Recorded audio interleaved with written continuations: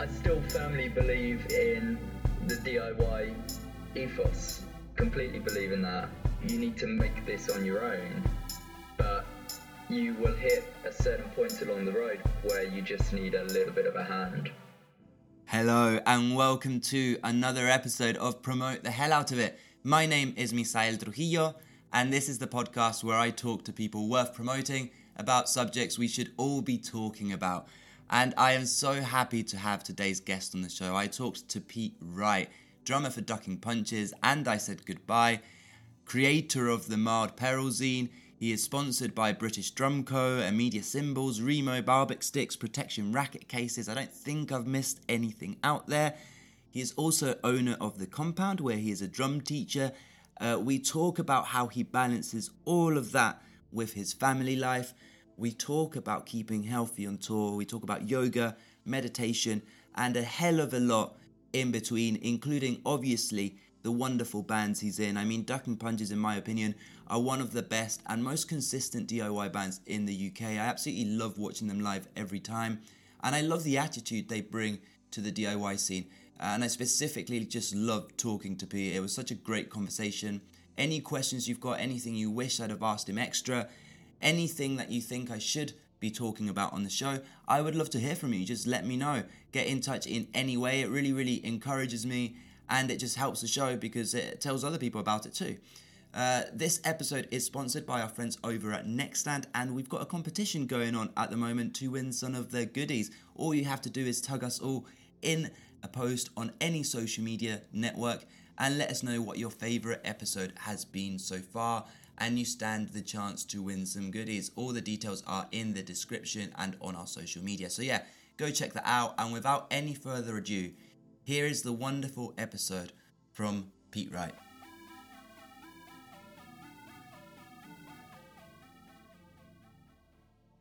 So Pete, I am really happy to chat to you today. How are you doing?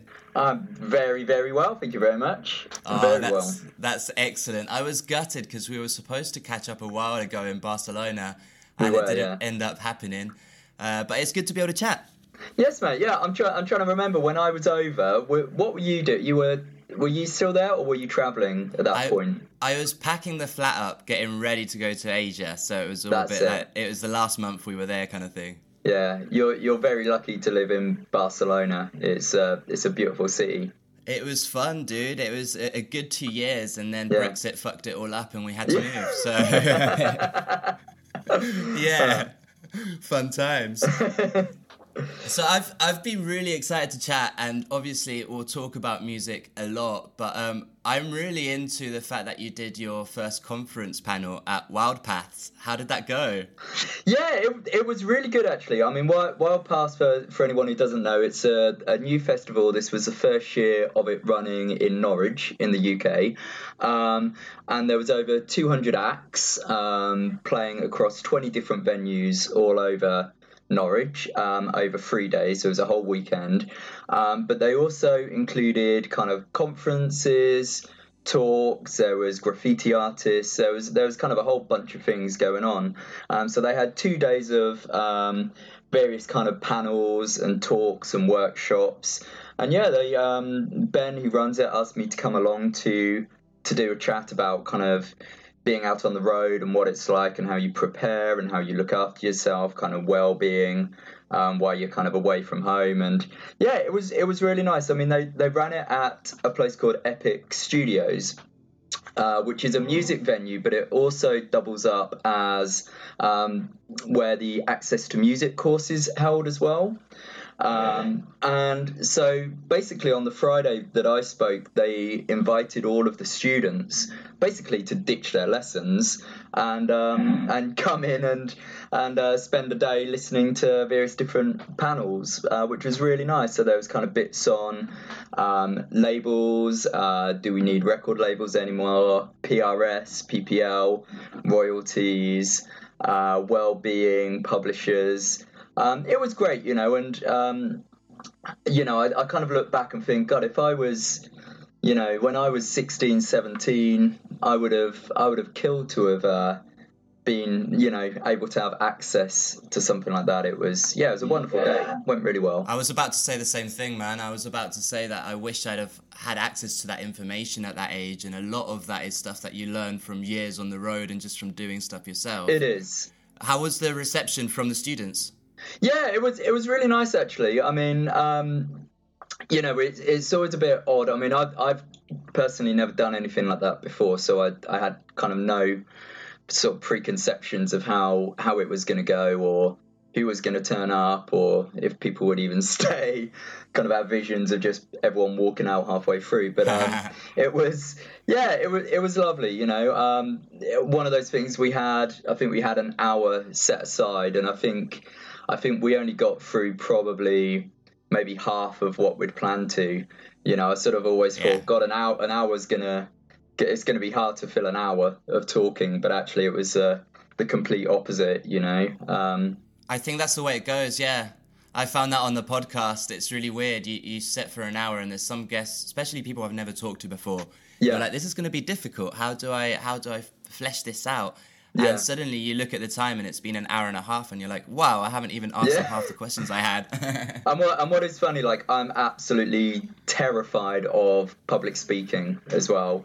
That is one of my phobias. Like, if I've got to do that, or a couple of times I've had to do like a best man wedding speech and all of that, and it's something that I really struggle with. I was kind of thinking, like, behind a drum kit, I'm absolutely fine.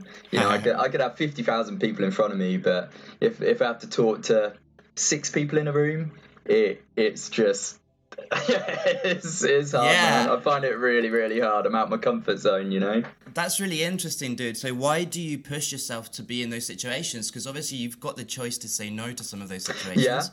Yeah, definitely. I mean, I think for me, it's important, really, as a human being and as a race. We've got to kind of keep pushing ourselves, right? I mean, that's kind of the purpose of life. If not, what is the point of even being here? I'm a firm believer that getting out there and doing things that sort of push you out of your comfort zone, that can only be a good thing. I mean, for me, I'm someone who, and we may touch on this later, I'm someone who's always kind of suffered with like a lot of anxieties and stuff like that, and I've always kind of felt that kind of the easy option would just be to kind of shut the curtains, lay in bed all day, and kind of procrastinate. But one of my best coping mechanisms to do that, or not do that even, is to actually push myself and to take things on that I wouldn't normally do. I mean, I say even something like this podcast is pretty tough for me, because a few days beforehand I'm getting those feelings in my stomach of like, oh my God, why am I doing this? Why am I putting myself in this position? But I know, as soon as I've done it and it's over, I will be pretty proud of myself for getting through that. That's the thing, dude. And I think that the way people view you for pushing past those feelings, and the way people can relate to that and gain something from that, is so valuable, and that will make it easier for you as time goes on. I find those feelings never go away. I get nervous before every podcast still. But I do gain something after every conversation, which makes it worthwhile. Yeah, definitely. And this podcast has been great. I mean, I was listening back to some of the older ones you did, and there's some really amazing people that you've had on there, and it's just lovely to hear lots of different viewpoints from lots of different people, and I think again we can all stand to kind of learn stuff from talking to each other. We're all so wrapped up in social media and staring at our phones and thinking that we're all interacting with each other, but a lot of the time there is no interaction going on there. We think it's a dialogue, but it isn't actually a real dialogue. And even being able to chat to you kind of over this medium is absolutely brilliant. We should do it more. And it's interesting because I feel like there's certain topics that are being talked about more on social media. Yes. But sometimes we forget to add the positive side of it. Yeah. And that's what you've just done. Like, mental health anxiety is something that is being talked about more. But how many times do we get to chat to someone who encourages us to push past our discomforts and to do something positive? That's something that sometimes isn't touched upon as much. And it's left at, oh, we all need to be aware that it's a thing. And that's it. Yes. End of conversation. Yeah. Yeah, I completely agree with that. And I guess, how can I put this? I guess we've just got to kind of strive to make those connections. We're all connected upon many different levels. And I guess I've been lucky in my life. I've had quite a few people sort of almost appear out of nowhere into my life who have kind of changed my way of thinking a little bit, and we kind of all need that sometimes. We go through life kind of ambling along, being kind of comfortable, and then sometimes you just need a bit of a kick up the arse and a bit of a different viewpoint, and sometimes that happens when you least expect it. Someone comes into your life and you go, okay, yeah, I can look at life slightly differently again, and that can be a really, really interesting time. It's so true. Something we were touching on before we actually did the podcast, you mentioned that you'd been working a lot on meditation and yoga. Yeah. And that's something that I'm working on at the moment. So I'd love to know how you got into it and what you're currently doing. Yeah, so I mean, the yoga thing sort of came up really because at the time a student that I teach drums to, his mum was a yoga teacher actually, and I was having a few issues with kind of like back problems, and I guess my posture and stuff wasn't particularly great, and I got chatting to her one day, and she just said, you should come and try yoga. So I started to do sort of some private one-to-one lessons with her, and it just made me feel so much better. I was amazed within really a couple of sessions. My whole body was feeling more relaxed, more flexible. I could start to bring in that practice into my kind of warm-up exercises. After I've kind of played, I would do some stretches and some yoga postures.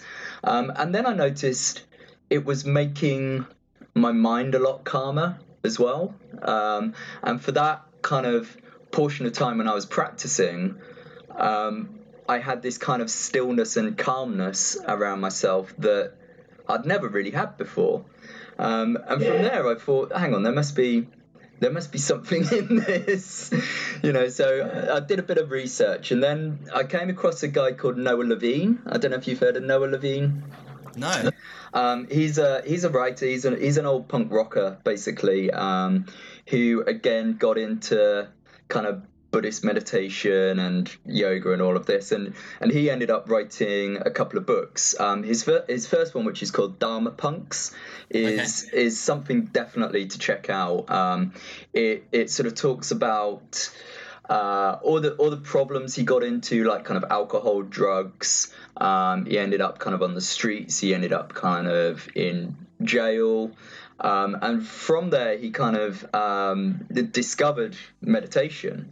And that kind of really helped change his whole kind of thinking and thoughts of his life around. And through that, he's now kind of like quite a big Buddhist teacher. I say he's written a couple of books. He does sessions. He's done podcasts that you can check out, which is really good. So he was kind of the first person that I read his stuff and went, okay, this is cool. This is kind of like DIY. This is punk. This is pretty hardcore. I'd always thought kind of meditation and Buddhist stuff and Zen and whatever was kind of for hippies. Absolutely agreed. Yeah. Not to say there's anything wrong with being a hippie, but I'm a punk at the end of the day, and I've grown up most of my life kind of wanting to smash the fuck out of stuff. But actually to realize that kind of the two very much go hand in hand, actually. You know, there's this other book that I recently got called The Punk Rock Yoga Manifesto, which is absolutely brilliant, and it talks quite in detail about kind of the connection between punk and yoga and meditation, and actually, you know, it's all a very kind of anti-establishment, very kind of how can I put this? It's a very kind of personal movement. You know, you have control of this. You know, it's not down to anyone else. You know, it's a very DIY ethos behind it all, which I love. And then, you know, I guess talking about kind of random people who come into your life, I then met Nelson, who is the guitarist in We Bless This Mess. And now he's funnily enough, he ended up joining Ducking Punches playing guitar.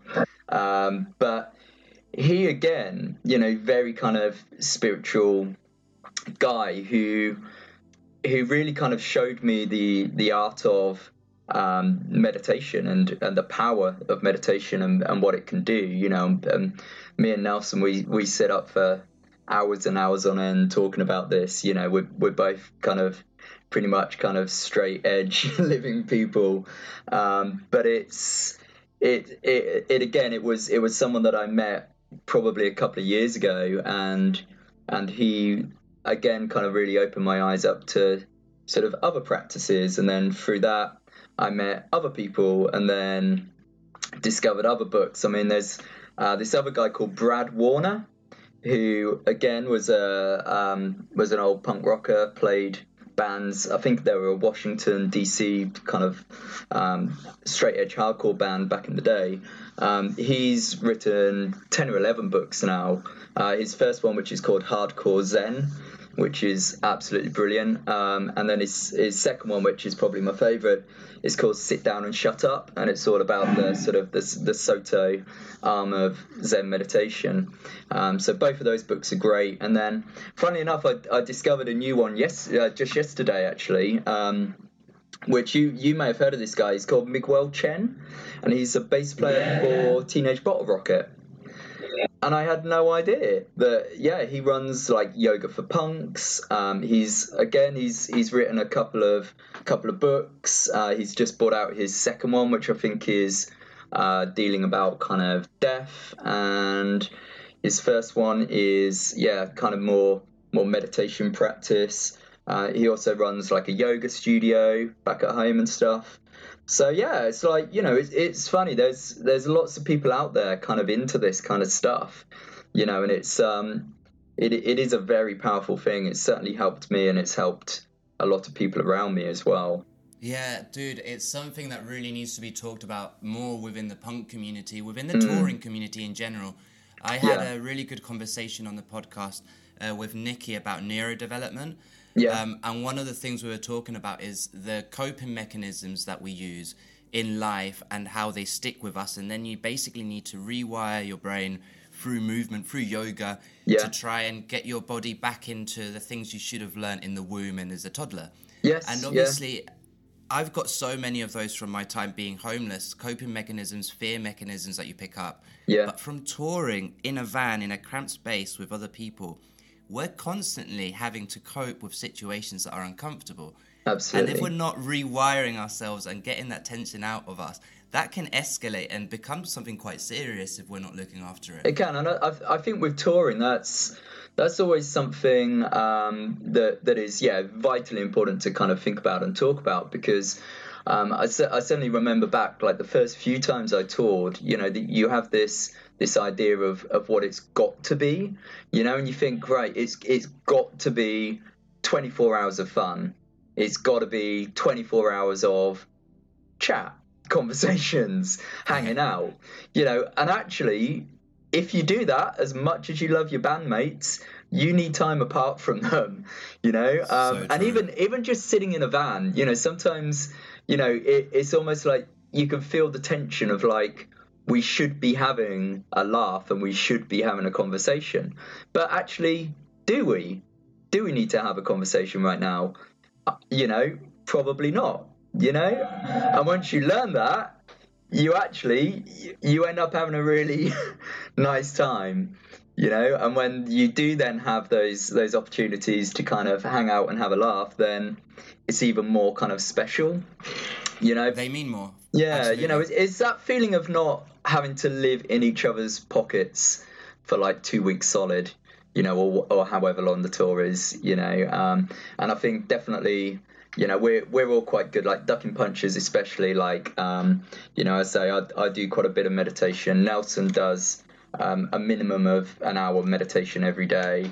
Ash as well, our bass player, he's takes some time out to do meditation, and he's into a bit of yoga as well. So, we all sort of individually do find time to find a corner somewhere, and sometimes just meditating in the van, it can be done. There's again this whole kind of idea that meditation should, be in a nice, quiet, secluded, peaceful, calm corner somewhere, tranquil.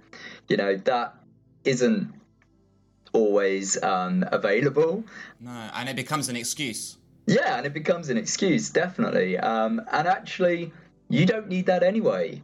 Actually learning to go inward and to meditate in a noisy environment, it's a really good skill set to have. Because if you are away for a few weeks, you may not be able to find that quiet space. Certainly every day you won't be able to. So being able to kind of just do it in a van while there's other conversation or music going on, that's a really good thing to learn to do, actually.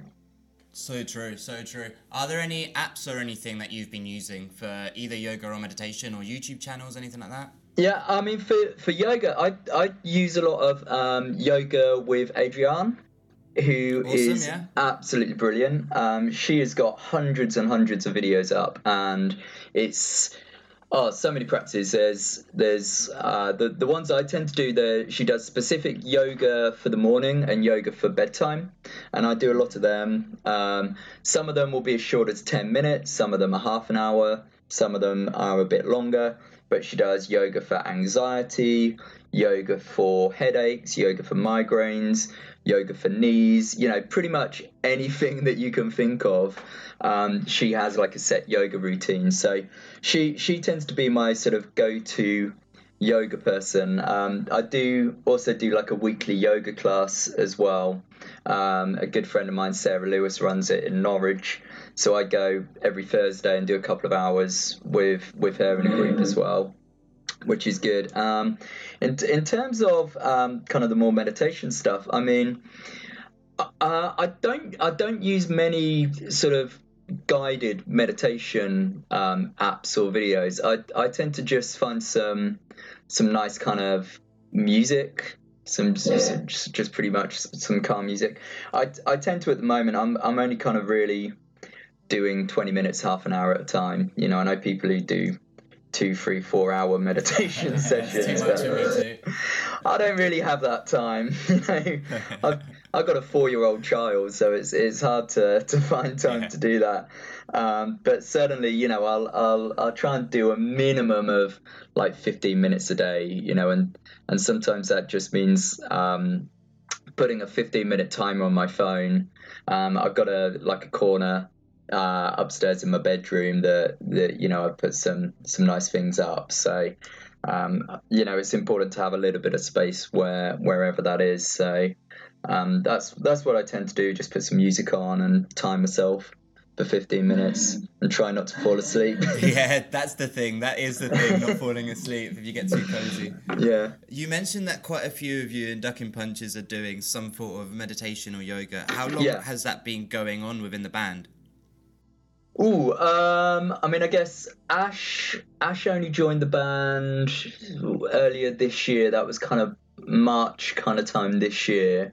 And then Nelson, I guess, has been in the band probably about 1.5 years. So yeah, and I guess I've only really been doing the meditation sort of on the road, really since Nelson joined, because again, I guess again I was a bit self-conscious when I was the only one of 4 wanting to do it. I sort of felt I didn't feel confident or comfortable enough yet to do it, but it kind of it helped no end when other people joined who kind of understood that. So I guess, yeah, the last kind of year and a half, really. And what changes have you seen? I mean, as a collective, it's really nice, actually. I feel like we're a lot more supportive of each other. I feel we're a lot more tuned into each other. It's funny. I think we all now know, if one of the other people is having a bad day, we're all very in tune to that. We've almost become like a collective mind. Yeah. And if one of us is slightly out of sync or whatever, then the rest of us we kind of pick that up quite quickly, actually. So, but we can all kind of share advice and words of wisdom and whatever quite easily, because we all understand where we're all coming from, The last thing I want to touch on the subject is, if you had to give other touring bands, young bands, advice on how to look after themselves in terms of their mental health and their band members' mental health, what would be your number one tip? My number one tip would be, I guess, don't put any kind of pressure or expectations on yourself. I think, again, it can be one of those things, especially when you're younger. You will have these preconceptions again of what tour is going to be, and don't feel that you have to do what you think it's going to be. You have to do what feels natural, do what feels comfortable, and if that is playing a show, and if it's then going and having a cup of tea and having a biscuit and going to bed, cool, do it. Don't feel pressure. Don't feel pressure, because we have pressures all the way through society, from politicians, from our bosses, finances, day-to-day bullshit that we all live in. We all have these pressures upon ourselves, and being in a band and touring, it should be a release from that, and it should be a getaway from that. And if you're not enjoying it, then you need to figure out why you're not enjoying it. And if that means touring in a way that doesn't seem cool, whatever cool is, don't feel peer pressured. For me, I absolutely love it when a show is finished. I just love getting an early night, having a cup of tea, having a chat, watching a bit of telly. Brilliant. It's a really nice end to the night. I don't feel that I have to go out and drink and get myself into some crazy stupor, and go out partying all night. If you want to do that and you can sustain that, and that's what makes you happy, then fine. I'm not going to knock that at all, but ultimately find what makes you happy and go with that, and don't let anyone tell you otherwise. Yeah, it's really difficult, and it can be peer pressure, like quite literally. We had situations in the band where one or two of us would be single and want to party hard after every gig, and the rest of us would want to sit in a pub and have a quiet chat, and it creates tension if you don't deal with those situations properly. And it's really hard as well if one of your band members is, say, the driver. Me. And to be honest, me. And it can be really hard, if everyone else is like, yeah, let's go out, and you're just thinking, but I'm sober, I'm tired, and I've got to drive half an hour to where we're staying. I don't want to go out till 2 or 3 a.m. But you also don't want to feel like you're disappointing, your mates and your bandmates.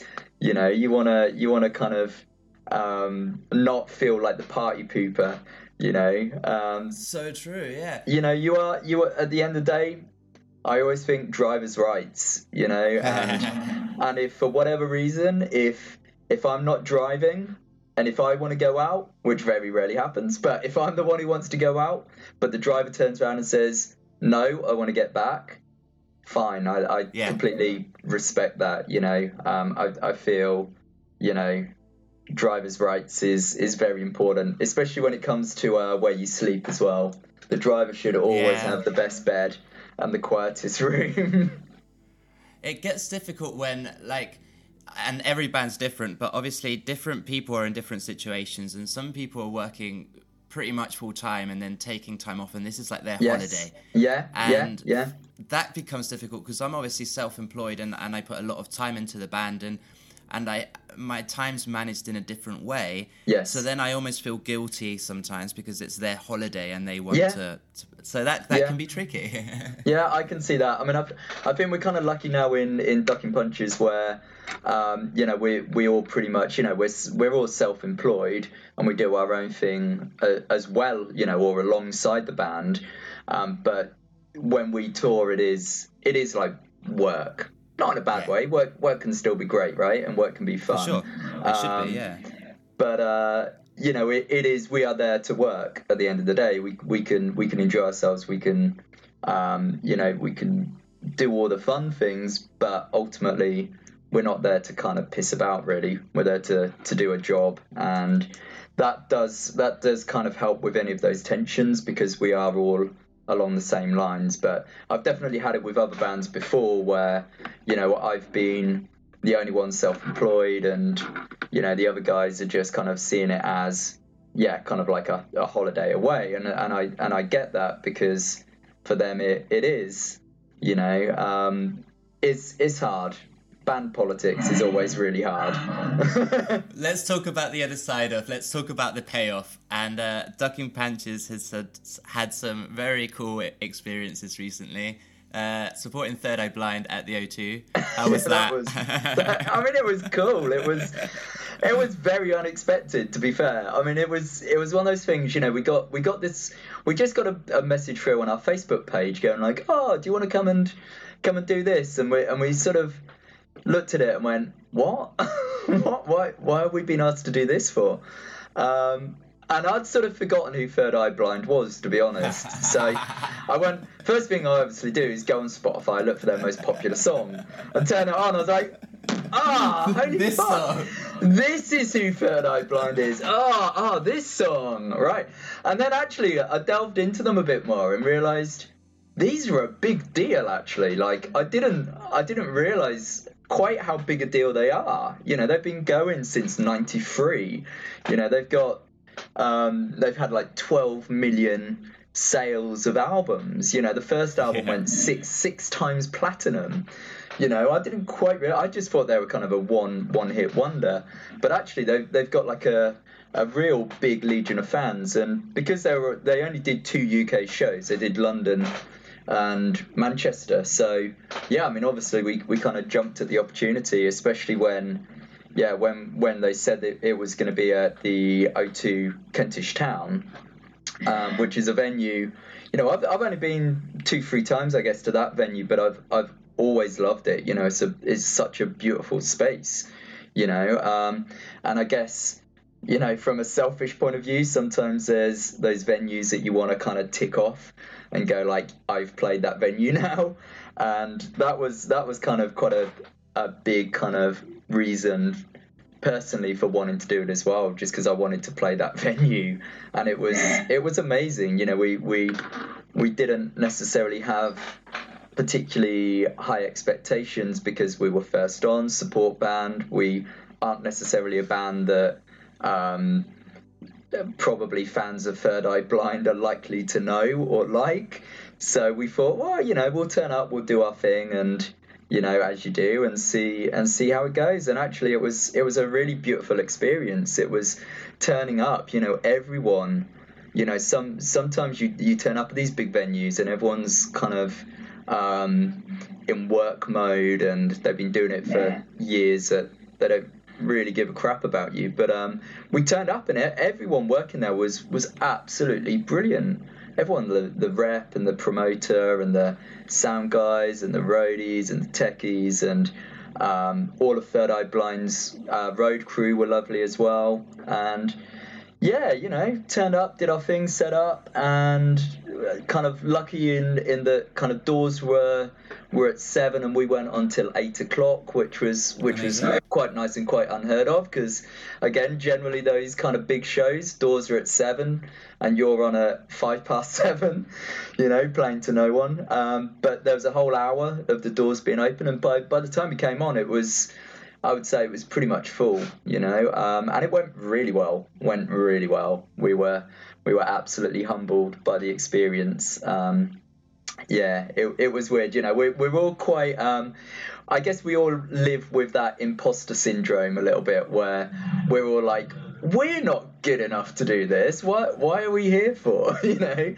And we all have. We're all very kind of humble. We don't take compliments or whatever very well between us, and it was just really weird afterwards, because we played the set, and then afterwards even we walked out, and there's like this massive cheer, and everyone's like wanting to high five us and cuddle us and go like, you've been the best band we've seen for like 15 years. And it's like, I don't know how to take this compliment. I need to learn how to take a compliment, because I'm just always self-deprecating. People say nice things to me and I'm just like, nah, mate, nah. But it was a really nice experience, and I for sure I would love to do more of those things, because I love the DIY shows, and I love the basement shows, and I love all of that aspect. But I love those big shows. I love playing those big venues. I love playing big festivals. I think the feeling can't really be matched when you've got that many people in front of you. Can I touch on, I think it's something that no one really talks about. We all look up to these shows growing up as these big deals, right? And it's very easy to think that a show like that is career changing, right? What is the actual reality in this day and age of social media? What is the kind of return you get on a show like that? Do you see a massive increment in followers, in fans, in downloads, in that kind of thing? Or is it more of a slow burner? I mean, I think it depends kind of what kind of shows stuff we're talking about. I mean, that personal one, I mean, we definitely noticed a big increase in like Spotify plays. We noticed a big increase in Facebook followers, kind of likes, and there was a lot more there's a lot of comments, and Instagram, there was kind of quite a few live videos and stuff, like live streams put up of us playing. So there was, I mean, in terms of like longer term impact, those kind of big shows happen, and you have a couple of days to kind of ride the wave a little bit and milk it a little bit, and then then you're back down to earth, and then you're like, it was just another show. As cool as it was a cool experience, but it was another show. I always feel that Ducking Punches and yourself have always been very good at maximizing the professionalism that a DIY band to start off with, and then a band in general can bring to the table. And you see this in the way you interact with others, in your social media, in the shows you're playing, but also in like the sponsorships that you have. You don't see many people working that hard to build a repertoire of sponsorships at that level, that generally. Yeah, I guess not. And what's funny about it, I guess, again, this might come back to that kind of imposter syndrome thing again. We always, as a band, think like we put very little effort into it. But maybe we do put more effort into it than we give ourselves kind of credit for. We always go like, God, if we actually tried, we would be doing a lot more. But maybe that's just our personalities again. We probably should learn to kind of pat ourselves on the back now and again and Absolutely. Go, actually, we've achieved sort of some good stuff, really. But I mean, we've been lucky that again, I think because we're doing this as a job, so to speak. We have all kind of actively gone out and tried to kind of make connections with various kind of companies, and I think it's vitally important to have. I mean, for me especially, alongside Ducking Punches, I'm obviously doing some other bands, and I've got my own little studio here and bits and bobs. So it's been really important to me to feel that I've got sort of some companies and some sponsors who can kind of help me out, and it's kind of like a mutual relationship, really, in that I feel that I have the backing and I have the opportunity to play some really beautiful instruments, and in return I can promote them and work alongside them. So yeah, we that is something that we have kind of all worked towards a little bit. Maybe kind of unconsciously we've ended up getting to this point, though. Yeah, no, that's good. And I think something you've mentioned that's really important is that mutual understanding. It's not just I want some free stuff, it's what can we both bring to the table. And that, again, is the marketing side of things that's sometimes lost within the punk industry because of the bands maybe we looked up to growing up sometimes. Yeah. And I still firmly believe in the DIY ethos. I completely believe in that.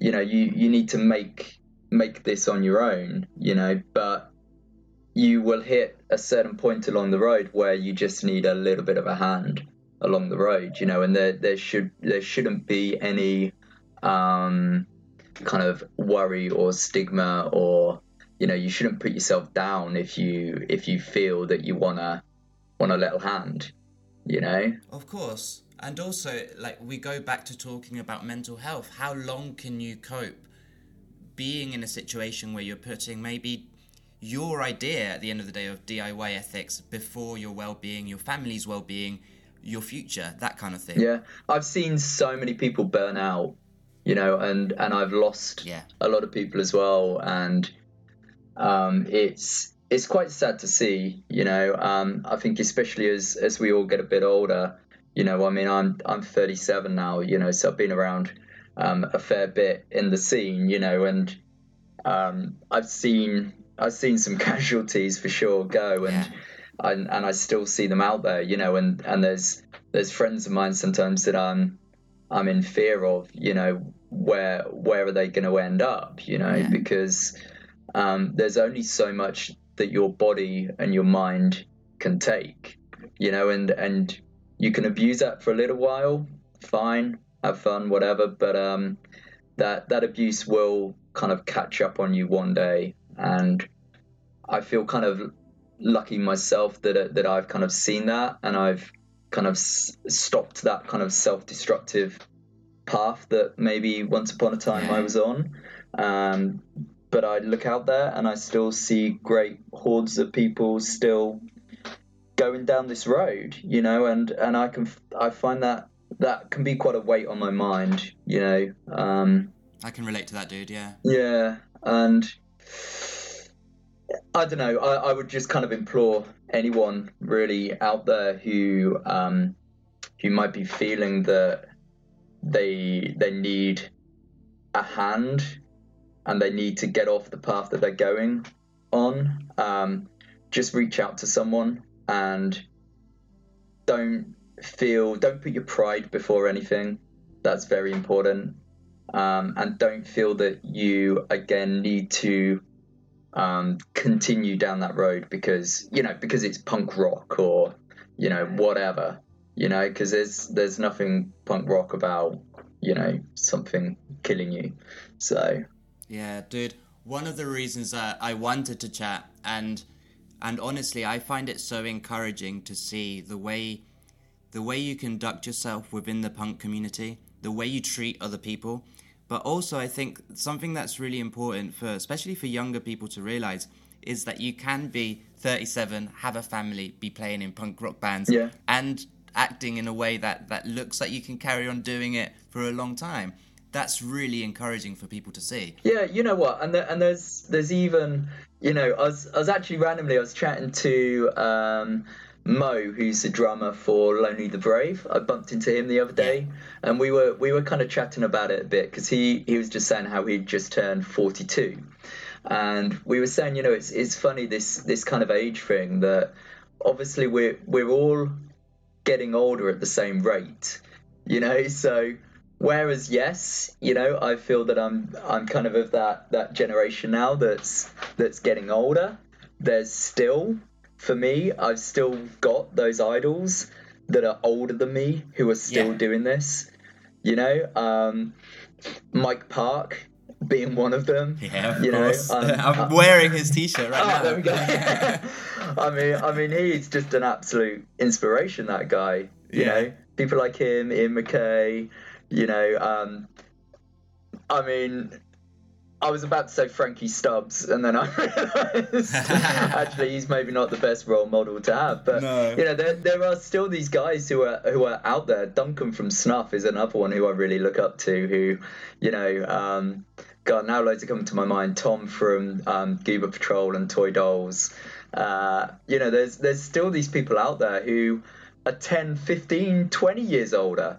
No means no. You know, they must be mid-60s by now.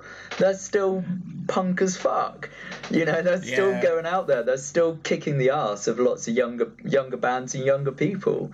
You know, so sometimes a part of me goes, getting towards 40, maybe I need to kind of slow down and stop this kind of way of life and stop touring. And then I look out and I see these other people who are a generation older than me still doing it, and that's incredibly inspiring. You know, just shows that you can do this.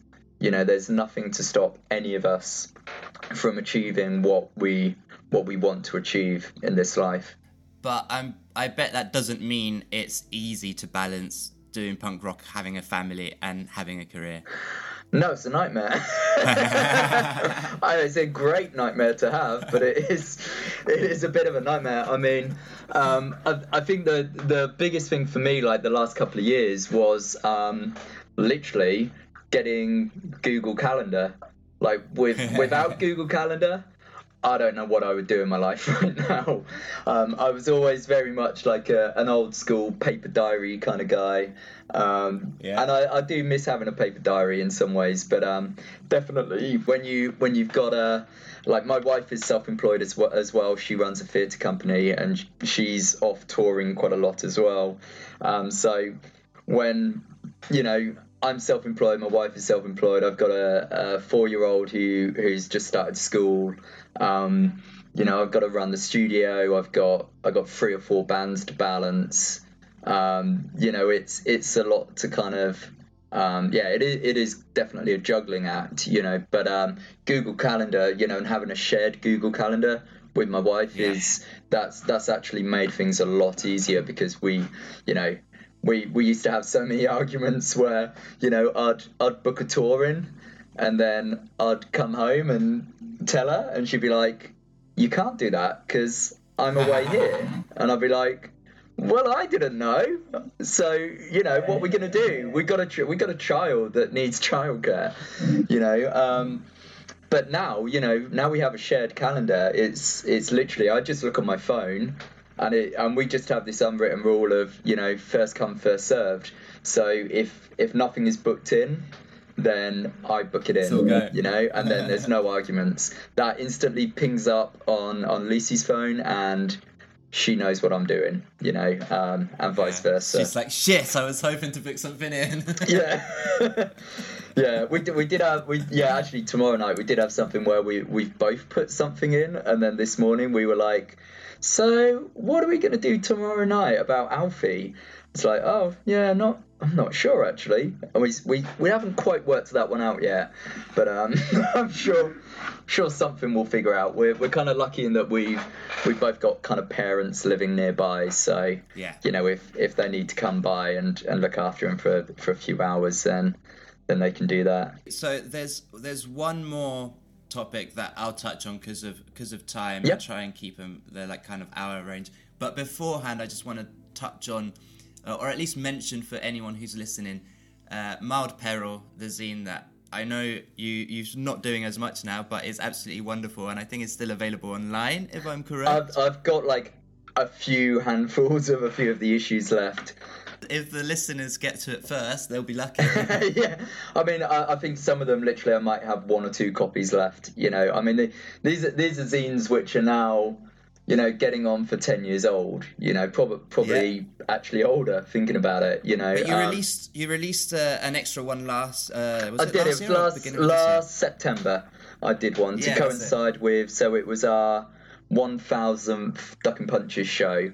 So we wanted to release, or I wanted to release a special edition for that, because we did like an all-dayer in Norwich where we got kind of a bunch of our favourite bands and bands that we played with over the years. We got them to come and do like an all-dayer. So I did do like a special edition, Mild Peril, for that. Interviewed all the bands involved and sort of had a look back over kind of the Duck and Punches career and stuff. So that was fun, you know. And I would love to pick it up again. I guess unfortunately it's quite low down on my priority list right now. Yeah. And I find kind of zines, I still love zines. I still buy zines. I would love to write another zine again, but I find they are harder and harder to sell. Certainly when I did the one last year, you know, it was, I only did like, I think I did like 300 copies. And it was quite hard to sell those 300 copies, to be fair. Yeah. You know, it's now, you know, again, the age of Google. It's like if someone wants to learn or read about a band, they're just going to go on Wikipedia, you know. And it's a real shame. I don't even think it's the access to the internet, because there must be a reason. We've got access to the internet, and I still love zines too. Yeah. I think it's the fact that the new generation hasn't grown up seeing zines be a big part of the punk scene. They have seen blogs as that. Yeah. So that's why I think it's important to mention Mild Peril, to mention the other scenes, that some of them are still going and doing quite well. Oh man, I saw like Lights Go Out. I believe they just released their 70th issue. I'm pretty sure it's their 70. I mean, 70 issues. That's like outstanding. Hats up. I mean, I got to 20 issues, which I was pretty pleased about. But to do 70 of these, I mean, that's a lifelong commitment. You know, and I tip my hat to Mr. T. You know, he's doing a great job. Yeah. Right, next project I was going to mention was I Said Goodbye. Yeah. Because I love the tunes, so I need to give them a shout out. Any other bands that you're currently playing in? So yeah, I mean, I've got Duck Punches, I Said Goodbye. We've just released our second album called History, which is just out. I also, randomly, a bit different to this, do a wedding band as well. So it's kind of a function band that we do with... Actually, Alan from I Say Goodbye is in that as well. So yeah, we got like a few weddings coming up, and just trying to kind of get into the function circuit a little bit more. So that's kind of fun actually, because I've never actually done a covers band before. I've only ever done originals. So actually, it's quite a challenge to do this. You know, it's certainly opened my eyes up and my ears up to a lot of different things, different styles, you know, having to play kind of, I don't know, System of a Down, Toxicity 1 minute, and then you're going into, I don't know, Uptown Funk the next, and then you're playing Roxanne, and then a bit of The Darkness, Prince, whatever. You know, it challenges you, you know, and you end up playing things that you wouldn't normally play because you're emulating another musician, you know. So I've really enjoyed doing that. I'm also doing a bit of recording with a band called Summer Now, which is a friend of mine, Pete, who does it's kind of explosions in the sky, kind of instrumental, amazing, kind of post-rock. So we've done our first album, that's up on Spotify, and I've just been sent the stems for album number 2, so I need to start recording that soon. And I think that's about it. Other than that, it's just kind of teaching, really. Teaching takes up a lot of my time as well. So that's the last thing I was going to touch on. Although I was going to say, do you play Place Your Hands by Reef in the wedding band? You know what? No, but that is. Oh, come on! That's a pretty good. That's a pretty good shout, actually. I'll tell you what I'll do after this podcast.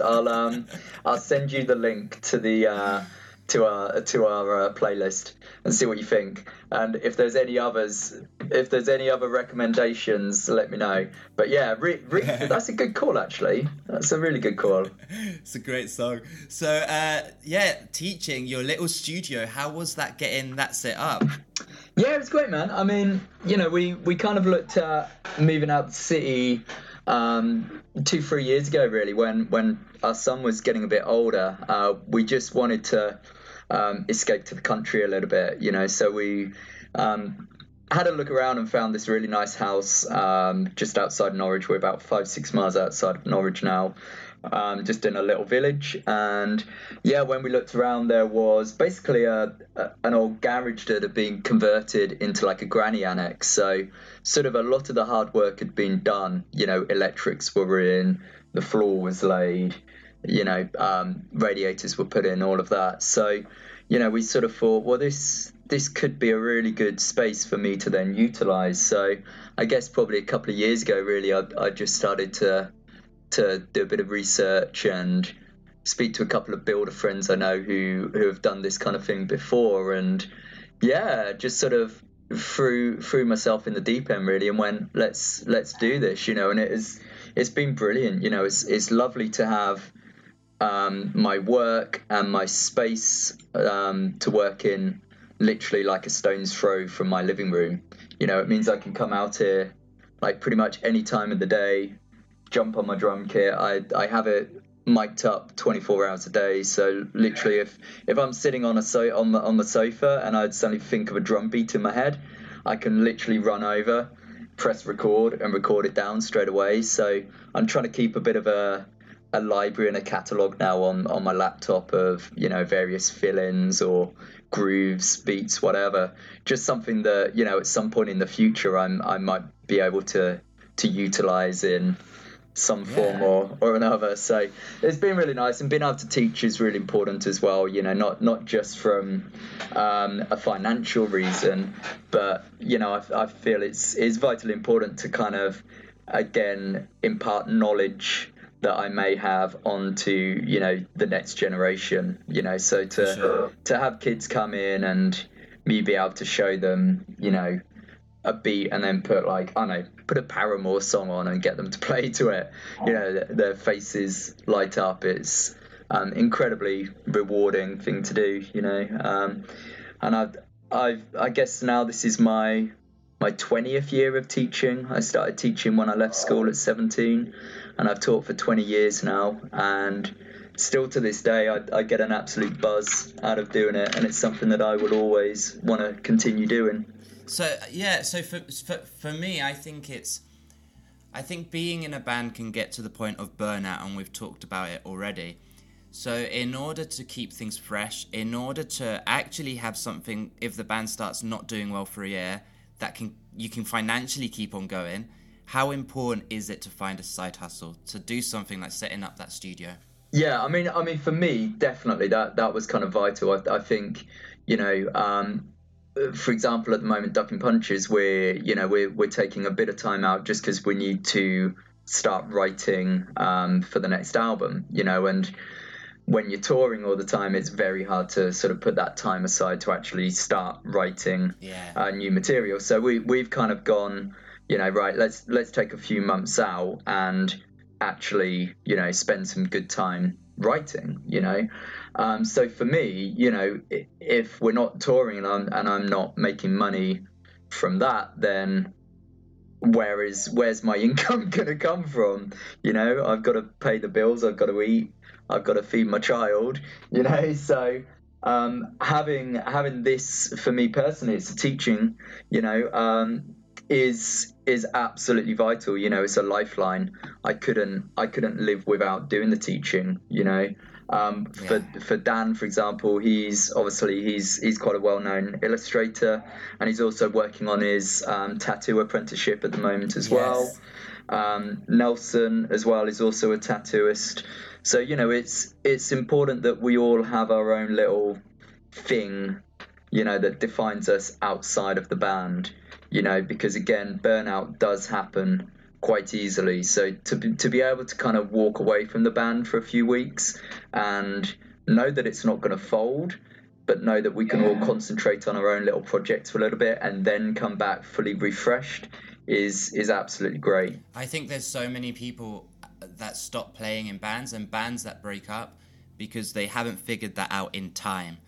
Because it's very easy to start playing in bands when you're in your late teens, early 20s, and not get that sorted, and then obviously you get more and more responsibility, and then your financial situation can change so much quicker than it did when you were younger, and suddenly you need to get a full-time job, or you need to focus on sorting that situation out. And I've seen so many people not carry on because they haven't figured out that balance you need financially to be able to push the band. And you kind of hit the nail on the head. It all has to start quite early on when you're quite young, because I mean, for me, like I just sort of stated that I started teaching at 17, and I'd moved out of home by, and I had my own house by the time I was 19, and really from that age, I knew if I wanted this to be a long-term sustainable career, that really when I was at that age, that was the time to kind of like consolidate and,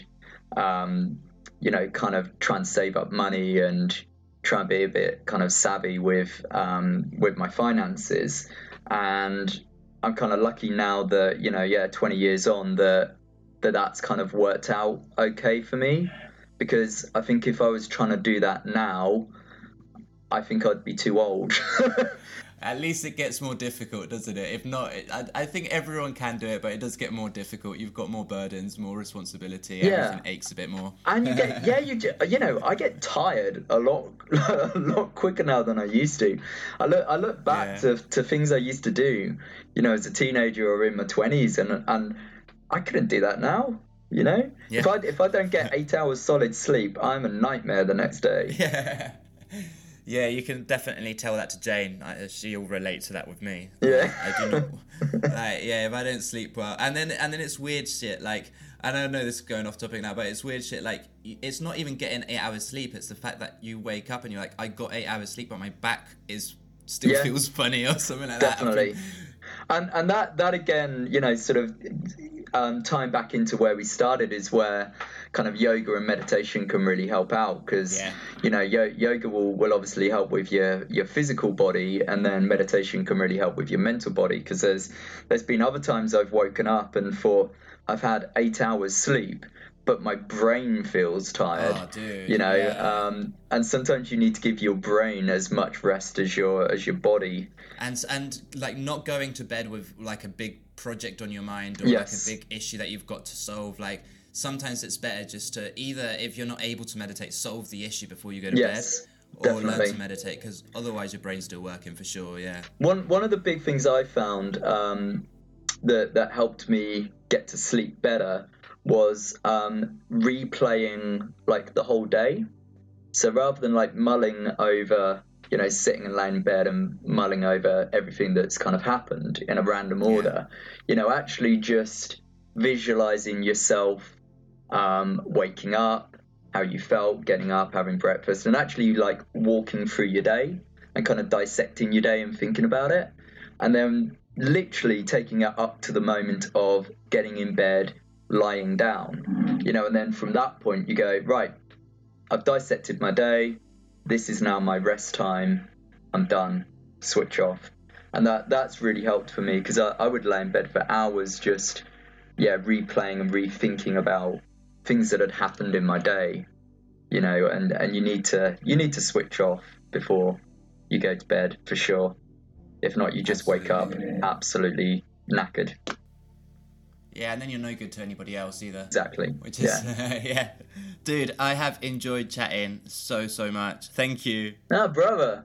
Thank you so much for having me. I feel very honoured to be a part of this, because, I'd say you've got some really interesting content online and some really great podcasts with some really great people. So it feels a privilege to be amongst them.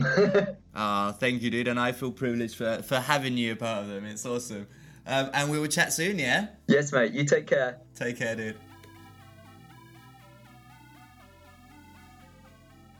Thank you so much for checking out that episode of the podcast. I really had a great time chatting to Pete, and all the links to everything we mentioned, to all his different projects, can be found below. Please check his bands out, because the music is absolutely wonderful. And if you are a new fan, I can assure you that it is worth your time. Please let me know if you've got any suggestions for things I should have asked, things I could be doing differently. That always helps. And if you're a first-time listener and enjoyed that podcast episode, then please check out my one with Giles Bidder from Great Cynics and Dangers of Love, and my one with Sean McGowan, which is absolutely wonderful. And finally, I'll suggest the one with Luke Hodson from Awesome Merch, who helps a bunch of these DIY bands get their merch printed. And that episode was absolutely amazing too. So yeah, check those out and hopefully catch you next time. I still firmly believe in the DIY ethos. Completely believe in that.